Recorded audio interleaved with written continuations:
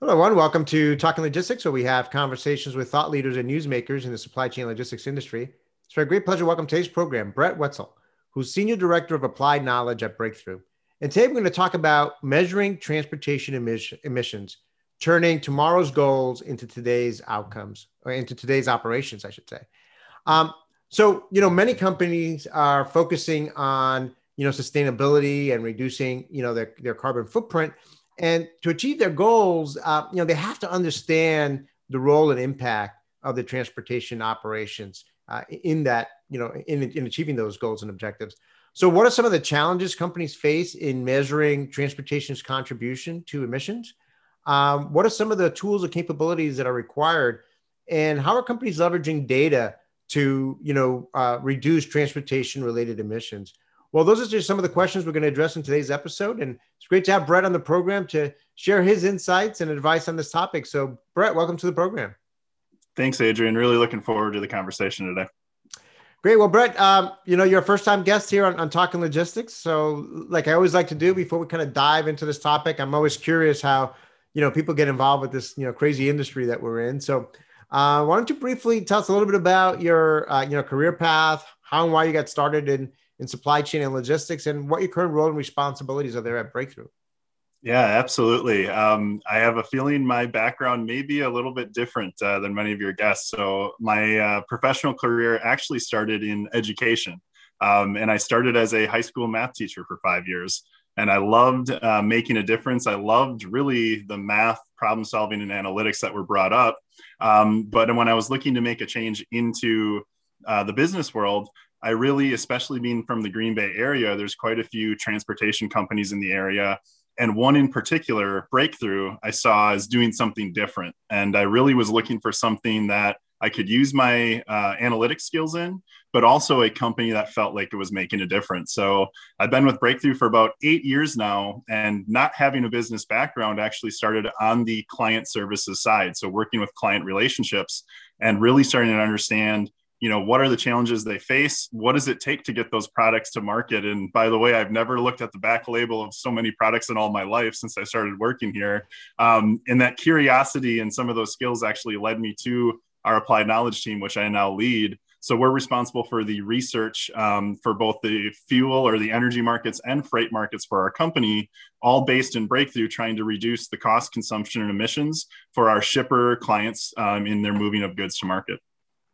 Well, Brett, you're absolutely right. We've had people from all sorts of backgrounds, enter this field. I myself am an engineer, material science engineer, started out in semiconductors, and we have folks starting out in different areas. But I think you are indeed the first teacher that has, moved into this industry. So congratulations. If I had like a cowbell or something, I would ring it right now. But that's a great start, and certainly. It's an area that I think that it might be interesting later on in your career, maybe making a transition back or contributing in education in some way again, because I think, for a lot of today's youth, this industry holds a lot of promise in terms of career opportunities. There's a lot of promise on the technology side of things.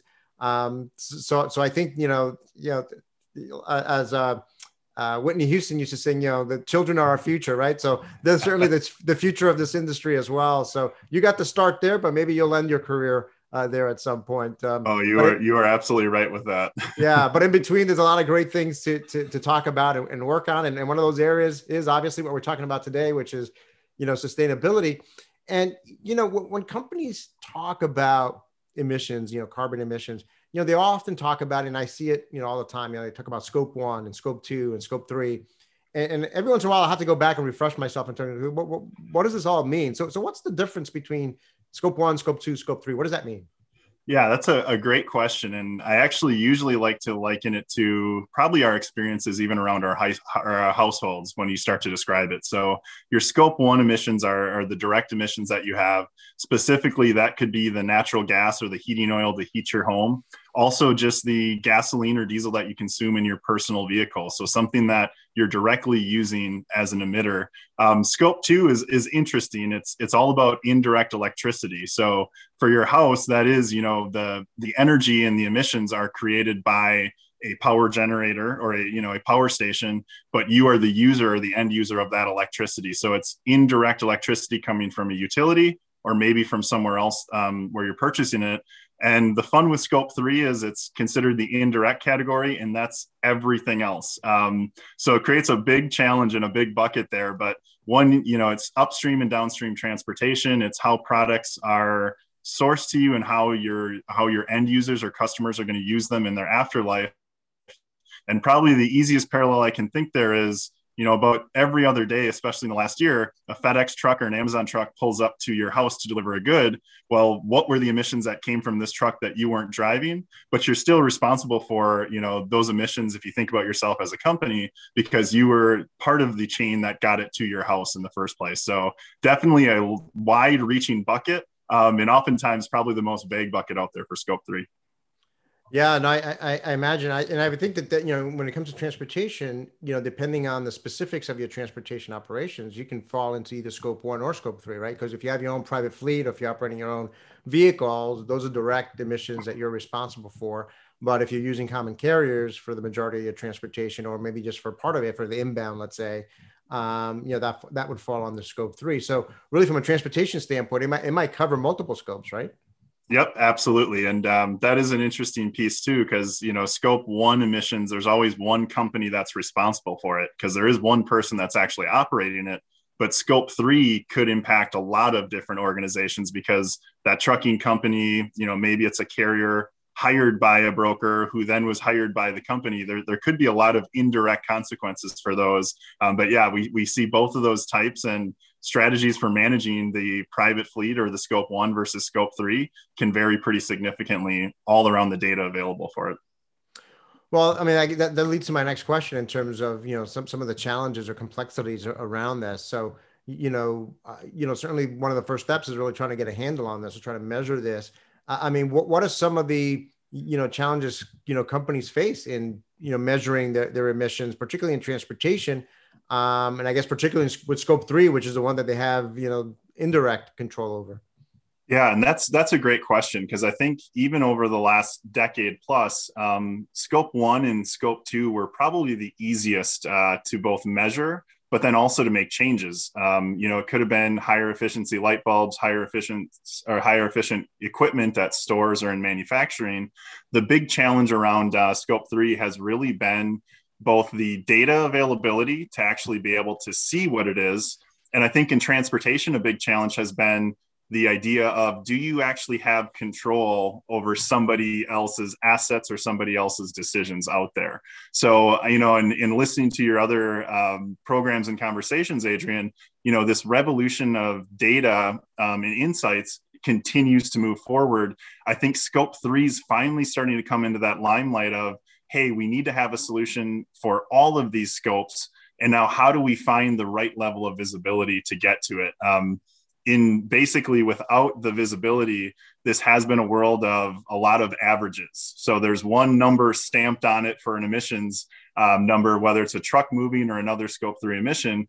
And the problem is it's really hard to see, well, how did that number come up and what can I actually do to improve it? So one of the things we always go back to is, and I may revisit this statement quite a few times, is actuals, not averages. So how do we get into better load level, lane level? How do we understand the fuel being consumed, the emissions associated with it? It's a really interesting problem to solve. And like with me, with my background, it's the type of thing that I love doing. Yeah, no, you said a lot there that I think is interesting. We talk so much about visibility in this industry, and obviously this is another dimension of visibility, right? Visibility to emissions.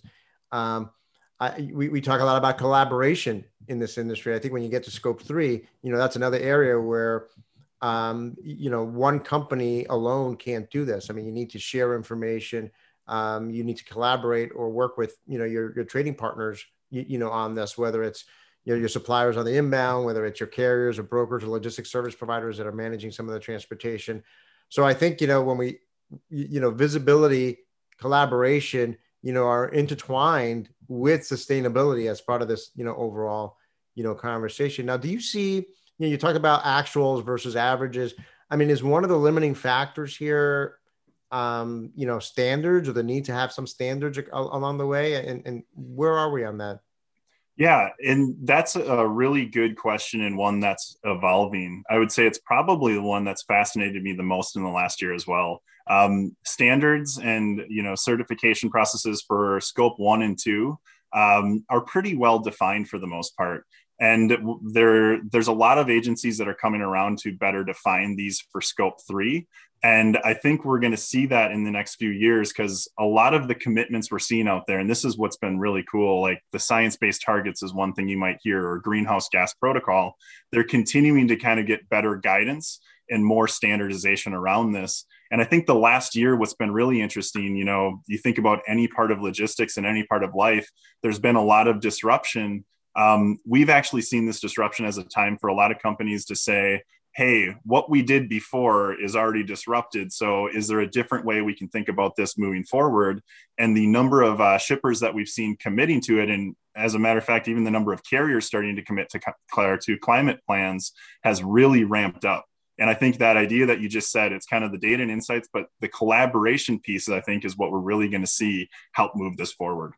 Yeah, no, I agree. Absolutely. So like anything else, whenever there's some kind of initiative that seems very large in scope or very, it could be very daunting, at first blush. I mean, always the challenge is, how do you get started, right?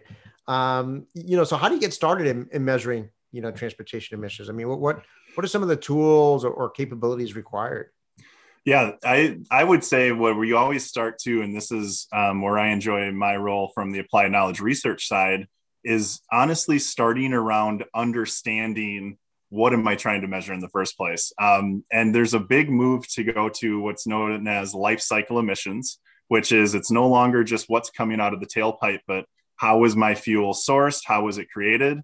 And it also includes more than just carbon dioxide. So there's a lot of education just in understanding. So what is it that I need to measure? And then from there, once you kind of understand what it is that we're going to measure, it's all about figuring out some of those key components. So when we're talking with clients and we work with clients here, there's a lot of companies that are starting to think about how can we better manage this.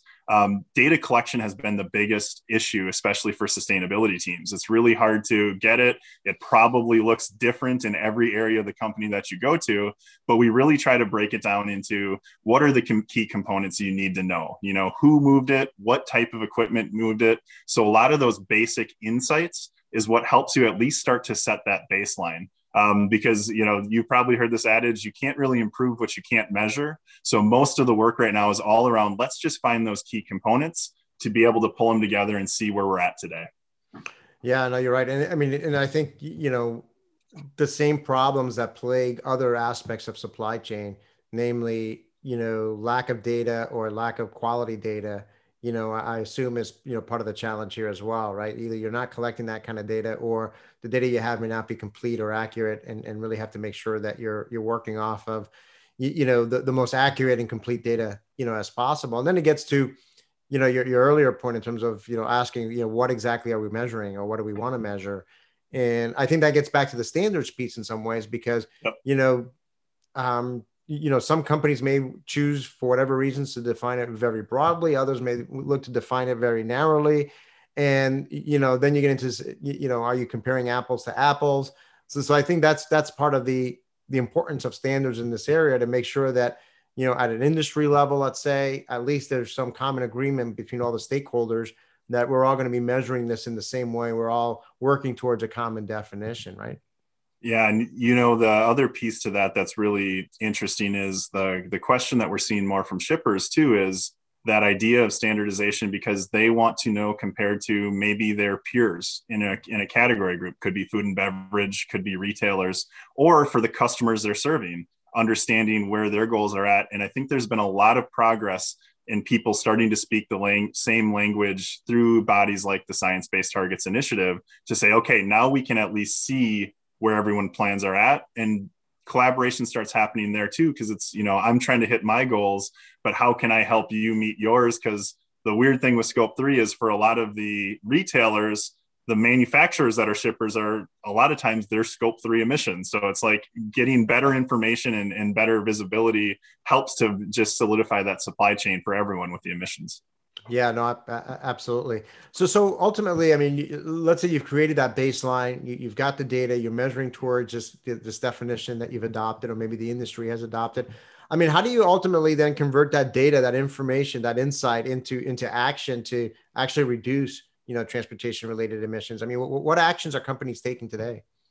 Yeah, and it's been a bit of the Wild West in that regard. So it's, for some that sounds like a scary statement, but for others it really means a lot of the first movers can really set what this market looks like. And what I will say is a lot of the goals out there for these companies, a lot of them are set as a 2030 goal, or some of them as a 2025 goal. So I think the most important thing is you'll see a lot of advertisements around electric vehicles and next gen technologies, and those will be the great solutions of the future. But coming out of just being able to actually track, it's really about finding both the cost and the emissions benefits of certain choices and trying to get the ball rolling towards that target. So believe it or not, it's things like, where can we do a mode conversion? How can we verify and have good data around how full are our loads when they leave? So maybe a certain customer doesn't have a full load at all the times, and you can work with them on doing things like that. And then ultimately, one of the common tools that's been out there is SmartWay, put on by the government on trying to promote efficiencies within carriers. And it's really trying to say, how can we work with our carriers to find the most efficient movers of goods, and what we can do forward. So it's really an interesting thing, because it's all about finding that roadmap and thinking broadly about it, but finding the local targeted solutions that you can institute, and trying to walk before you run, because there's a lot of things you can probably do today to ultimately lead to those grand ambitions of the future technologies. Yeah, I love that, because yes, I mean, there's a lot of today, when you, particularly in transportation, there's a lot of work being done and investments being made on electric vehicles, as you mentioned, right? And Yep. that's certainly something that's getting a lot of attention today.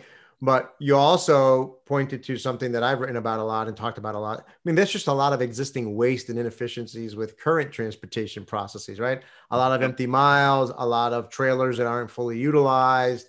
Um, you know, people not fully leveraging route optimization solutions to reduce the number of miles driven and vehicles used, so on and so forth. I mean, there's so many opportunities out there with existing technologies and within their existing operations, that if they had the data and to recognize where those inefficiencies and waste was being taken, just addressing those with available tools and available capabilities, available best practices, and collaboration, perhaps. I mean, you see a lot of opportunities, perhaps, with multiple shippers working together Yep. to share capacity, create,